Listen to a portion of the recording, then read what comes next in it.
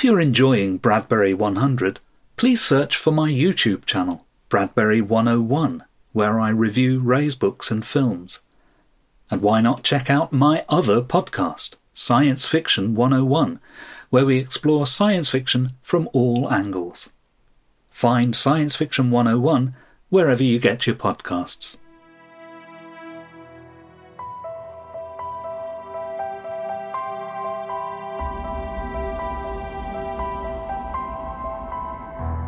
This is Bradbury 100, celebrating the life and work of American writer Ray Bradbury.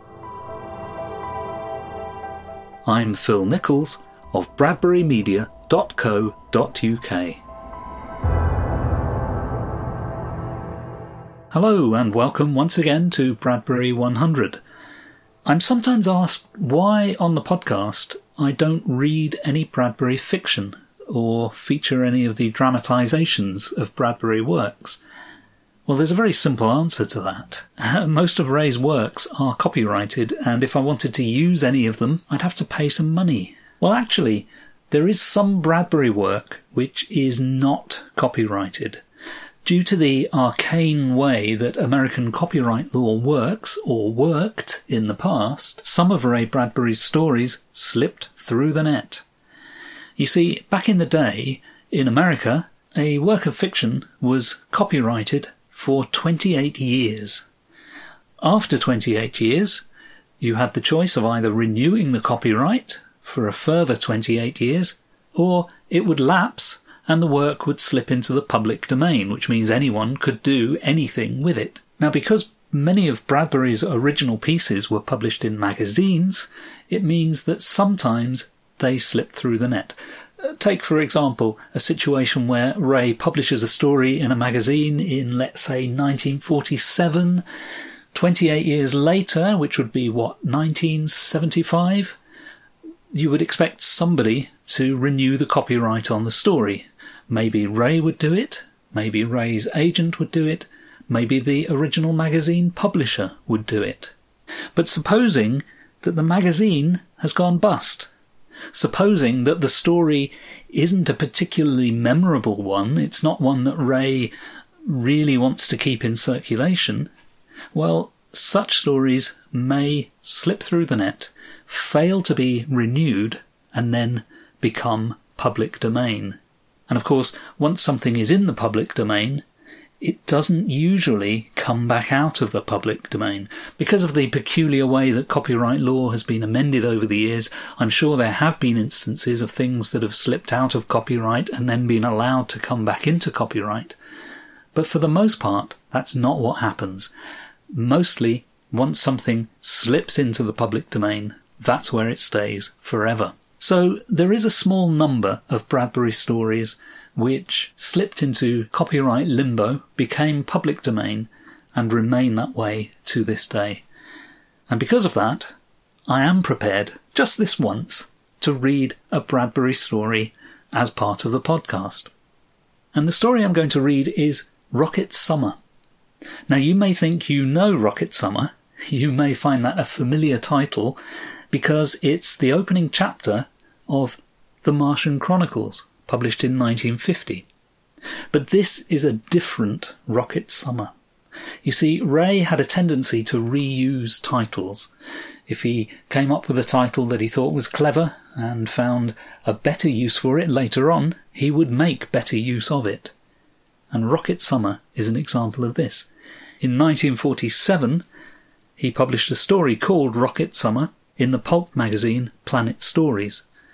And this is the story that you're going to hear today. It's a story which has never been collected in an official Ray Bradbury book. It's rarely been reprinted, and I can only assume that Ray didn't think very much of the story, otherwise he would have resurrected it. Most of his old short stories, after all, have been collected into his various books. As you'll hear in a moment, Rocket Summer, the 1947 short story, takes a curious attitude to space.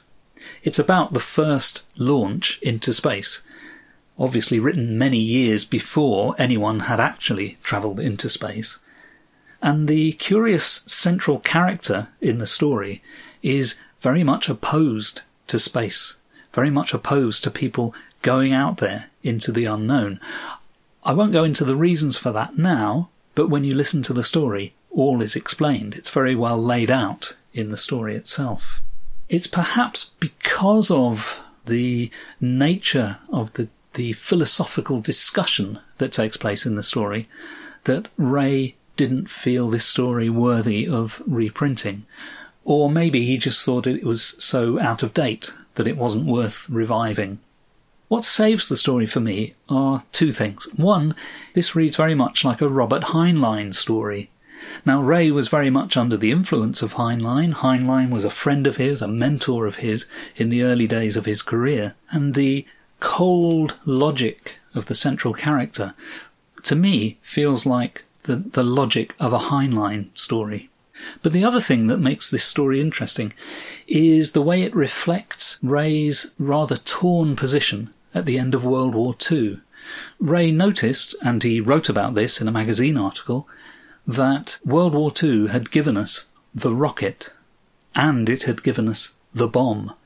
And he kind of foresaw that you could either put those two things together and create quite the most destructive war machine the world had ever seen, or you might possibly be able to put those two things together and explore the cosmos for peace. And he was really in a very torn position between very much wanting space exploration, but also fearing the bomb. As it turned out, of course, the late 1940s and the 1950s and much of the 60s, 70s, 80s were dominated by the Cold War, which was ultimately all to do with the bomb. So Ray was vindicated by the way real-life events panned out. Because he'd seen von Braun's V2 being developed, he knew that here was the start of true space exploration. He very much wanted a space age. And when the space age came to pass with Sputnik and then the Russian and American manned space programs, he was very much a supporter of these. So given how Ray's position developed from that dreadful horror at the end of World War II and the atomic bombs going off, through to his more optimistic feeling about space in the late 50s, early 60s, this story occupies a curious location in Bradbury's canon. So, with apologies for the rather histrionic performances you're about to hear, all of which are coming from me, I give you Rocket Summer from Planet Stories 1947 by Ray Bradbury, a story which is in the public domain.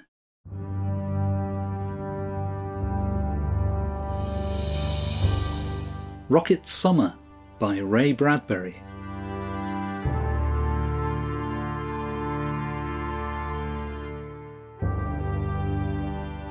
The crowd gathered to make a curious noise this cold grey morning before the scheduled birth. They arrived in gleaming scarlet tumblebugs and yellow plastic beetles, yawning and singing and ready. The birth was a big thing for them. He stood alone up in his high office tower window, watching them with a sad impatience in his grey eyes.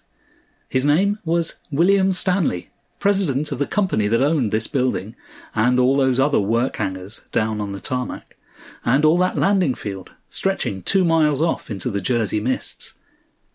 William Stanley was thinking about the birth. The birth of what? Stanley's large, finely sculptured head felt heavier, older. Science, with a scalpel of intense flame, would slash wide the skulls of engineers, chemists, mechanics in a titanic caesarean, and out would come the rocket.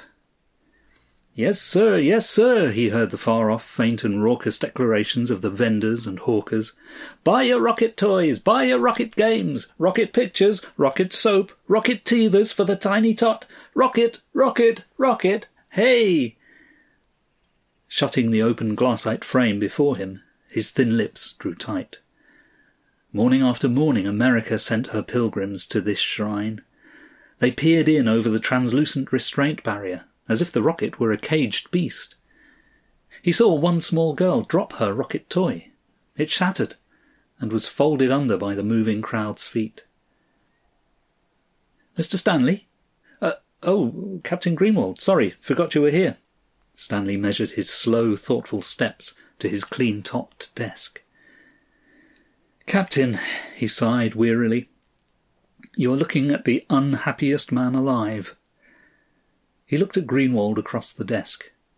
"That rocket is the gift of a too generous science to a civilization of adult children who've fiddled with dynamite ever since Nobel invented it. They—" He got no further. The office door burst inward.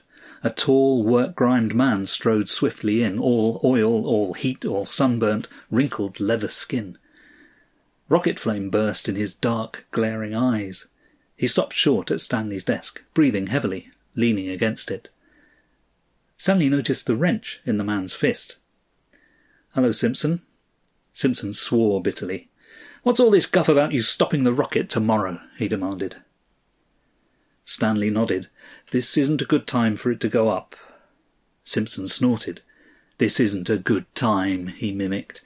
Then he swore again. "By George, it's like telling a woman her baby's been stillborn." "I know it's hard to understand." "Hard hell," shouted the man. "I'm head mechanic. I've worked 2 years. The others have worked too. And the rocket'll travel tomorrow, or we'll know why." Stanley crushed out his cigar inside his fist. The room swayed imperceptibly in his vision. Sometimes one wanted to use a gun. He shook away the thought. He kept his tongue. Simpson raged on. "Mr. Stanley, you have until 3 this afternoon to change your mind. We'll pull strings, and you'll be out of your job by the weekend. If not—" and he said the next words very slowly, "how would your wife look with her head bashed in, Mr. Stanley?" "You can't threaten me!" The door slammed in Stanley's face. Simpson was gone. Captain Greenwald put out a manicured hand. On one slender finger shone a diamond ring. His wrist was circled by an expensive watch. His shiny brown eyes were invisibly cupped by contact lenses. Greenwald was past 50 inside. Outside he seemed barely 30. "I advise you to forget it, Stanley. Man's waited 1,000,000 years for tomorrow." Stanley's hand shook, lighting a cigarette. "Look here, Captain. Where are you going?" "To the stars, of course." Stanley snapped out the alcohol match. "In the name of heaven, stop the melodrama and inferior semantics. What kind of thing is this you're handing the people? What'll it do to races, morals, men and women?" Greenwald laughed. "I'm only interested in reaching the moon. Then I'll come back to Earth and retire happily and die." Stanley stood there tall and very grey. "Does the effect of the introduction of the crossbow to English and French history interest you?" "Can't say I know much about it." "Do you recall what gunpowder's invention did to civilization?" "That's irrelevant. You must admit, if there'd been some subjective planning with the auto and airplane, millions of lives would have been saved, and many wars prevented. An ethical code should have been written for all such inventions, and strictly observed, or else the invention forfeited." Greenwald shook his head, grinning. "I'll let you handle that half of it. I'll do the travelling. I'm willing to abide by any such rules if you'll draw them up and enforce them. All I want to do is reach the moon first. I've got to get downstairs now. We're still loading the ship, you know, in spite of your decree. We expect to get around you somehow. I'm sympathetic, of course, to your beliefs. I'll do anything you say, except ground the rocket. I won't get violent, but I can't vouch for Simpson. He's a tough man with strong notions." They walked from the office to the dropper. Compression slid them down to ground level, where they stepped out, Stanley still re-emphasizing his beliefs. "For centuries, science has given humanity play toys, ships, machines, guns, cars, and now a rocket, all with supreme disregard for man's needs." "Science," announced Greenwald as they emerged onto the tarmac, "has produced, via private enterprise, greater amounts of goods than ever in history. Why, consider the medical developments. Yes, said Stanley doggedly, we cure man's cancer and preserve his greed in a special serum. They used to say, starve a cold, stuff a fever. Today's fever is materialism. All the things science has produced only touch the body. When science invents something to touch the mind, I'll give it its due. No, you cloak your voyage with romantic terminology. Outward to the stars, you cry. Words. What's the fact? Why this rocket? Greater production? We have that. Adventure? Poor excuse to uproot Earth. Exploration? It could wait a few years. Lebensraum? Hardly. Why then, Captain? Murmured Greenwald distractedly. Here's the rocket now. They walked in the incredible rocket shadow. Stanley looked at the crowd beyond the barrier. Look at them! Their sex still a mixture of Victorian voodoo and clabbered Freud. With education needing reorientation, with wars threatening, with religion and philosophy confused, you want to jump off into space? Stanley shook his head. I don't doubt your sincerity, Captain. I just say your timing's poor. If we give them a rocket toy to play with, do you honestly think they'll solve war, education, unity, thought? Why, they'd propel themselves away from it so quickly your head'd swim. Wars would be fought between worlds. But if we want more wars, let's have them here, where we can get at their sources before we leap to the asteroids seeking our lost pride of race. What little unity we do have would be broken by countries and individuals clamouring and cutthroating for planets and satellites. Pausing, Stanley saw the mechanics standing in the rocket shadow, hating him. Outside the barrier, the crowd recognised him. Their murmur grew to a roar of disapproval. Greenwald indicated them. They're wondering why you waited so long before deciding to stop the rocket. Tell them I thought there'd be laws controlling it. Tell them the corporations played along, smiling and bobbing to me until the rocket was completed. Then they threw off their false faces and withdrew the legislation only this morning. Tell them that, Captain. And tell them the legislation I planned would have meant a slow, intelligent rocket expansion over an era of 3 centuries. Then ask them if they think any businessman could wait even 5 minutes. Captain Greenwald scowled. All I want to do is prove that it can be done. After I come back down, if I can help you in any way to control the rocket, I'm your man, Stanley. After I prove it's possible, I don't care what in hell happens. Stanley slid into his copter, waved morosely at the captain. The crowd shouted, waved its fists at him over the barrier. He sat watching their distorted, sullen faces. They detested him. The rocket balloon man, the rocket soap man, the tourists detested him. What was more, when his son Tommy found out, Tommy would hate him too. He took his time, heading home. He let the green hills slide under. He set the automatic pilot and sank back in the sponge softness, suspended in a humming, blissful dream. Music played. Cigarettes and whiskey were in reach, if he desired them. Soft music. He could lapse back into the dreaming tide, dissolve worry, smoke, drink, chortle luxuriously, sleep, forget, pull a shell of synthetic, hypnotizing objects in about himself. And wake, 10 years from today, with his wife disintegrating swiftly in his arms. And one day see his son's skull shattered against a plastic wall, and his own heart whirled and burst by some vast atom power of a starship passing Earth far out in space.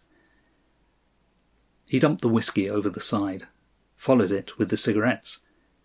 Finally, he clicked off the soft music. There was his home. His eyes kindled. It lay out upon a green meadow, far from the villages and towns, salt-white and surrounded by tapered sycamores. As he watched, lowering his copter, he saw the blonde streak across the lawn. That was his daughter, Alice. Somewhere else on the premises, his son gambolled. Neither of them feared the dark. Angrily, Stanley poured on full speed. The landscape jerked and vanished behind him. He wanted to be alone. He couldn't face them yet. Speed was the answer. Wind whistled, roared, rushed by the hurtling copter. He rammed it on. Colour rose in his cheeks. There was music in the garden as he parked his copter in the fine blue plastic garage. Oh, beautiful garage, he thought, you contribute to my peacefulness. Oh, wonderful garage. In moments of torment I think of you, and I am glad I own you. Like hell. In the kitchen, Althea was whipping food with mechanisms. Her mother sat with one withered ear to the latest audio drama. They glanced up, pleased. "Darling, so early?" she cried, kissing him. "How's the rocket?" piped mother-in-law. "My, I bet you're proud." Stanley said nothing. "Just imagine," the old woman's eyes glowed like little bulbs. "Soon we'll breakfast in New York and supper on Mars." Stanley watched her for a long moment, then turned hopefully to Althea. "What do you think?" She sensed a trap. "Well, it would be different, wouldn't it? Vacationing our summers on Venus, winters on Mars? Wouldn't it?" "Oh, good Lord," he groaned. He shut his eyes and pounded the table softly. "Good Lord." "Now what's wrong? What did I say?" demanded Althea, bewildered. He told them about his order preventing the flight. Althea stared at him. Mother reached and snapped off the audio. "What did you say, young man?" He repeated it. Into the waiting silence came a distant rushing in from the dining room, flinging the kitchen door wide. His son ran in, waving a bright red rocket in one grimy fist. "I'm a rocket! Gangway! Hi, Dad!" He swung the ship in a quick arc. "Gonna be a pilot when I'm 16. Hey!" He stopped. "What's everybody standing around for?" He looked at Grandma. "Granny?" He looked at his mother. "Mum?" And finally at his father. "Dad?" His hands sank slowly. He read the look in his father's eyes. Oh, gosh. By 3:00 that afternoon he had showered and dressed in clean clothes. The house was very silent. Althea came and sat in the living room and looked at him with hurt-stricken eyes. He thought of quoting a few figures to her. 5 million people killed in auto accidents since the year 1920. 50,000 people killed every year now in the copters and jet planes. But it wasn't in the figures. It was in a feeling he had to make her feel. Maybe he could illustrate it to her. He picked up the hand audio, dialed a number. "Hello, Smitty," the voice on the other end said clearly. "Oh, Mr. Stanley? Smitty, you're a good average man, a pleasant neighbour, a fine farmer. I'd like your opinion. Smitty, if you knew a war was coming, would you help prevent it?" Althea was watching and listening. Smitty said, "Hell yes, sure." "Thanks, Smitty. One more thing. What's your opinion of the rocket?" "Greatest thing in history." "Say, I hear you were going to—" Stanley didn't want to get involved. He hurriedly excused himself and hung up. He looked directly at his wife. "Did you notice the separation of means from end? Smitty thinks 2 things. He thinks he can prevent a war. That's 1. He thinks the rocket is a great thing. That's number 2. But they don't match, unfortunately. The rocket isn't a means to happiness the way it'll be used. It's the wrong means. And with a wrong means you invariably wind up with a wrong end. A criminal seeks wealth. Does he get it? Temporarily. In the end, he suffers, all because he took the wrong means." Stanley held his hands out uselessly. "How can I make you understand?" Tears were in her eyes. "I understand nothing, and don't need to understand. Your job, they'll take it away from you and fly the rocket anyway. I'll work on the legislation again then. And perhaps be killed? No, please, Will." Killed? He looked at his watch. Exactly 3. He answered the audio when it buzzed. "Stanley talking?" "Stanley, this is Cross, Caltech." "Cross? Good Lord, it's good to hear you." "I just heard the news flash," said Cross. He had the same clipped, exact voice he'd had years ago, Stanley realised. "You're really on the spot this time, aren't you, Will? That's why I called. I like your ideas on machinery. I've always thought of machines myself as nothing but extensions of man's frustrations and emotions, his losses and compensations in life." "We agree. But you're wrong this time, Will. You made a mistake today." "Now, don't you start on me. You're my last friend," retorted Stanley, tiredly. "What else could I do? Destroy the rocket?" "That would be negative. No good. Give them something positive." "Tell them to go ahead," advised Cross, pleasantly enough. "Warn them, like a kindly father, of the consequences. Then, when their fingers are burnt—" "Humanity might go down the drain," finished Stanley, abruptly. "Not if you play your cards right, control the variables. There must be some way around them without getting yourself mangled. I'm ready to help when you have a plan. Think it over." "I still think blowing the damn thing up would be—" "They'll build a bigger one, and they'd persecute you and your family the rest of your life. You and I may know that science hasn't contributed one whit to man's mental progress, but Mr. Everyman likes his babies diapered in disposable tissues, and likes to travel from Siberia to Johnstown like an infuriated bullet. You can't stop them. You can only divert them a bit." Stanley grasped the hand audio tightly. He listened. A great roar of copters sounded out in the afternoon sky, directly overhead. The house shook. Althea sprang up lithely and ran to look out. "I can't talk any more, Cross. I'll call you back. They're outside, waiting for me now." Cross's voice faded like a dream. "Remember what I tell you. Let them go ahead." Stanley walked to the door, opened it, stepped half through. A radio voice boomed out of the bright blue sky. "Stanley," it shouted. It was Simpson's voice. "Stanley, come out and talk. Come out and tell us, Stanley. Stanley!" Althea would not stay in. She walked with him out into the moist green lawn, in the open. The heavens were flooded with copters whirling. The sun shook in its place. Copters hung everywhere like huge hummingbirds, swivelling, whirring, 500 of them at least, shadowing the lawns and shaking the housetops. "Oh, there you are, Stanley." Stanley shaded his eyes. His lips drew away from his teeth in a grimace, and he stared upward, tense and afraid. "It's after 3 o'clock, Stanley," came the dull boom of words. In this moment, with the spiralling copters suspended over his lawn, over his wife and children and house, over himself and his beliefs, Stanley swallowed, stepped back, put his hands down, and let the idea grow within him. Yes, he would give them their rocket. He would give it to them. You cannot fight the children, he thought. They must have their green apples. If they refuse them, they will find a way around you. Go along with their illogical tide and make logic of it. Let the children eat their full of green apples, many, many green apples, to swell their vast stomach into sickness. Yes. A slow smile touched the corners of his mouth, vanished. The plan was complete. The voice from the sky fell on him like an iron fist. "Stanley, what is your word now?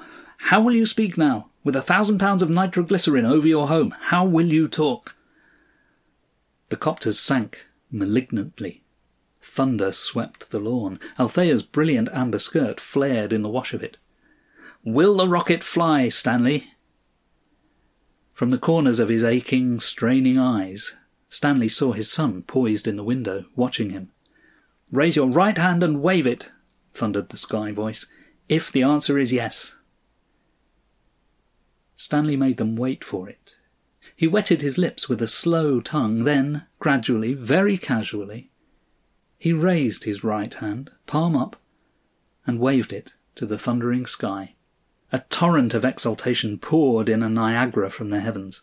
500 audios blasted, cheered, exulted.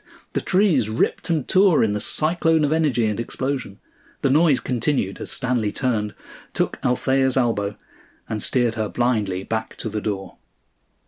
The little black jet plane dropped out of the midnight stars. Moments later, Cross was getting out of it, crossing the dark lawn, grasping Stanley's hand warmly. "Made good time, eh?" Inside, they downed their glasses of brandy first, then got to business. Stanley outlined his plan, his contacts, his psychology. He was pleased and excited to see an extraordinary smile of approval come to Cross's pink round face. "Excellent, now you're talking," cried Cross. "I like your plan, Stanley. It places the blame right back on the people. They won't be able to persecute you." Stanley refilled the glasses. "I'll see to it you're on the rocket tomorrow. Greenwald, he's the captain, will cooperate, I'm certain, when the trip is over. It's up to you and Greenwald then." They raised their glasses. "And when it's all over," observed Cross slowly, "we'll have the long, hard struggle to revise our educational system, to begin to apply the scientific method to man's thinking instead of just to his machines. And when we've built a logical, subjective world, then it'll be safe to make machines of all and any kinds. Here's to our plan. May it be completed." They drank. The next day, 2 million people spread over the rolling hills through the tiny Jersey towns, sitting atop bugs and plastic beetles. An excitement pervaded the day. The sky was a blue vacuum, the copters grounded by law. The rocket lay gleaming and monstrous and silent. At noon, the crew ambled across the tarmac, Captain Greenwald leading. Cross walked among them. The huge metal doors slammed, and with a blast of gargantuan flame, the rocket heaved upward and vanished. People cheered and laughed and cried. Stanley watched his son and daughter and mother-in-law do likewise. He was deeply pleased to see that Althea didn't join them. Hand in hand, they watched the sky dazzlement fade. The first rocket to the moon was gone. The world was drunkenly happy in its delirium. 2 weeks passed slowly. Astronomers were unable to keep an eye on the rocket. It was so small and unaccountable in the void between Earth and lunar surface. Stanley slept little in the passing of the 14 days. He was constantly attacked by fears and confusions of thought. He dreamed of the rocket going up.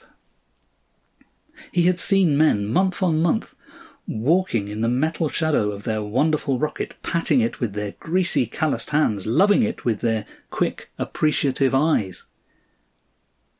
If for one moment you let yourself think of it, you loved it too, for even though it symbolized wars and destruction, you had to admire its balance and slenderness of structure. With it you could rub away the fog cosmetic of Venus, redelineate its prehistorically shy face. And there was Mars, too. Man had been imprisoned 1,000,000 years. Why not freedom now, at last? Then he labelled all these fantasies by their correct name, escape, and settled back to wait the return of the rocket. "The moon rocket is returning. It will land this morning at 9 o'clock. Everybody's audio was blatting. Like a yellow seed, the rocket dropped down the sky, to sprout roots of flame on which to cushion itself. It fried the tarmac, and a vast deluge of warm air rushed across the country for miles. People sweltered amidst a sudden rocket summer. In his tower room, William Stanley watched, solemn and wordless. The rocket shimmered. Across the cooling tarmac, the crowd rioted, bursting through the barrier, sweeping the police aside in elation. The tide halted and boiled and changed form, layer upon layer. A vast hush came upon it. Now the round airlock door of the rocket jetted out air in a compressed sigh. The thick door, sandwiched into the ship hull, took 2 minutes to come outward and pull aside on its oiled hingework. The crowd pressed closer, flesh to flesh, eyes widened. The door was now opened completely. A great cheer went up. The crew of the moon rocket stood in the airlock. The cheer faded, almost instantly. The crew of the rocket were not exactly standing. They were hunched over. The captain stepped forward. Well, he didn't exactly step. He sort of dragged his feet and shambled. He made a speech. but all it sounded like, coming from his twisted, swollen lips, was, oh God, disease, He held out his grey-green fingers, raw, bleeding, for all to see. He lifted his face. Those red things, were they actually eyes? That depression, that fallen socket, had that been a nose? And where were the teeth in that gagging, hissing mouth? His hair was thin and grey and infected. He stank. The hypnotic silence was shattered. The first line of people turned and clawed at the second line. The second turned instinctively to claw the third, and so on. The television cameras caught it all. Screams, yelling, shouting. Many fell and were trampled, crushed under. The captain and his crew came out, gesturing, calling them to come back. But who would heed their rotting movements? The ridiculous souvenir-seekers trampled each other, ripping the clothes from one another's backs. A souvenir? A scab of crawling flesh? A drop of yellow fluid from their gaping wounds? Souvenirs for Earth. Buy them right here. Get them while they last. We'll mail anywhere in the United States. The characters, in order of appearance. The captain, the astrogator, held sagging between two astronomers, who were followed by 16 mathematicians, technicians, chemists, biologists, radiomen, geographers, and machinists. Shamble forth, gentlemen, and bring the brave new future with you. The balloon vendor, in flight, jettisoned his entire stock. Rubber rockets floated wildly, crazily bobbling, bouncing the river of rioting heads until they were devoured, exploded, and crumpled underfoot. Sirens sounded. Police beetles rushed to the field exits. 10 minutes later, the tarmac was empty, no sign of captain or crew. A few shreds of their fetid clothing were found, partially disintegrated. An audio report 5 minutes later stated simply, the captain and crew were destroyed on orders of the Health Bureau. An epidemic was feared. The sounds of riot faded. The door to Stanley's office opened. Someone entered and stood behind him, and closed the door. Stanley didn't turn from the window for a moment. 50 people injured, 5 of them critically. I'm sorry for that. But it was a small price for the world's security. He turned slowly. A horrible creature stood, diseased and swollen, before him. A captain's uniform, filthy and torn, hung tattered from the disgusting flesh. The creature opened its bleeding mouth. "How was it?" asked the creature, muffledly. "Fine," said Stanley. "Did you reach the moon?" "Yes," replied the creature. "Captain Greenwald sent his regards to you. He says he knows we can do it again and again, any time we want now, and that's all he wanted to know. He wishes you luck, and tells you to go ahead. We landed the rocket on the way back from the moon, first of all up at Fairbanks, Alaska, outside the settlement, naturally, during the night. Things worked as you planned them. We changed crews there. There was a minor fight. Simpson and the original crew, including Captain Greenwald, are still up there, under psychohypnosis. They'll live out their lives happily, unaware, with new names. They won't remember anything. We took off from Fairbanks again this morning with the new crew and our act all rehearsed. I think we did all right. "Where's the substitute crew now?" inquired Stanley. "Downstairs," said the creature. "Getting psychoed themselves, getting mental blocks inserted so they'll forget they ever fooled the world today. Then we'll send them back to their regular jobs. Can I use your shower?" Stanley pressed a button. A panel slid aside. "Go ahead." The creature pulled its face around the edges until it shed off into its hands, a green-grey pallid mask of plastic rubber. The sweating pink face of Cross appeared. He wriggled his fingers next until the green-grey, chemically bleeding horror gloves sucked off. He tossed these into a wall incinerator. "The day of the rocket is over," he said, quietly. "They'll be putting your bill up before the World Legislature tomorrow, or I miss my guess. Carefulness, thought and intellect will now get a start. Humanity is saved from itself. Stanley watched Cross walk into the shower cube, peel, and switch on the spray. He turned to the window again. 2 billion people were thinking tonight. He knew what they were thinking. Outside, he heard the explosion as the health department blew up the great rocket. That was all. The sound of water on the shower tiles was a good, clean sound.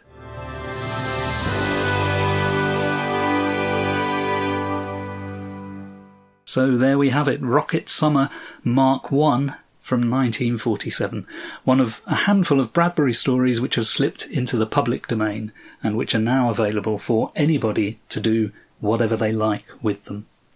Let me know what you think of this story. I'm not asking for feedback on my reading of the story. It is what it is. But I would be curious to know what you think of this story. Should it have been more prominent in Bradbury's canon? Should he have rescued it from pulp magazine obscurity and included it in any of his books? Well, that's it for today. Thanks for listening, and I'll see you next time on Bradbury 100. If you enjoy Bradbury 100, please give me a review on Apple Podcasts or wherever you get your podcasts. A 5-star review will help others to find the podcast. Bradbury 100 is presented and produced by Phil Nichols. Music is provided by Purple Planet at purpleplanet.com. Please subscribe to or follow the podcast using your podcast app. You can find us on all podcast platforms, including Apple Podcasts, Google Podcasts, Spotify, and all good podcast places. And don't forget to look for my Bradbury 101 series on YouTube and my other audio podcast, Science Fiction 101. For information on all of these, and an endless supply of information about Ray Bradbury and his works, head to my website, bradburymedia.co.uk.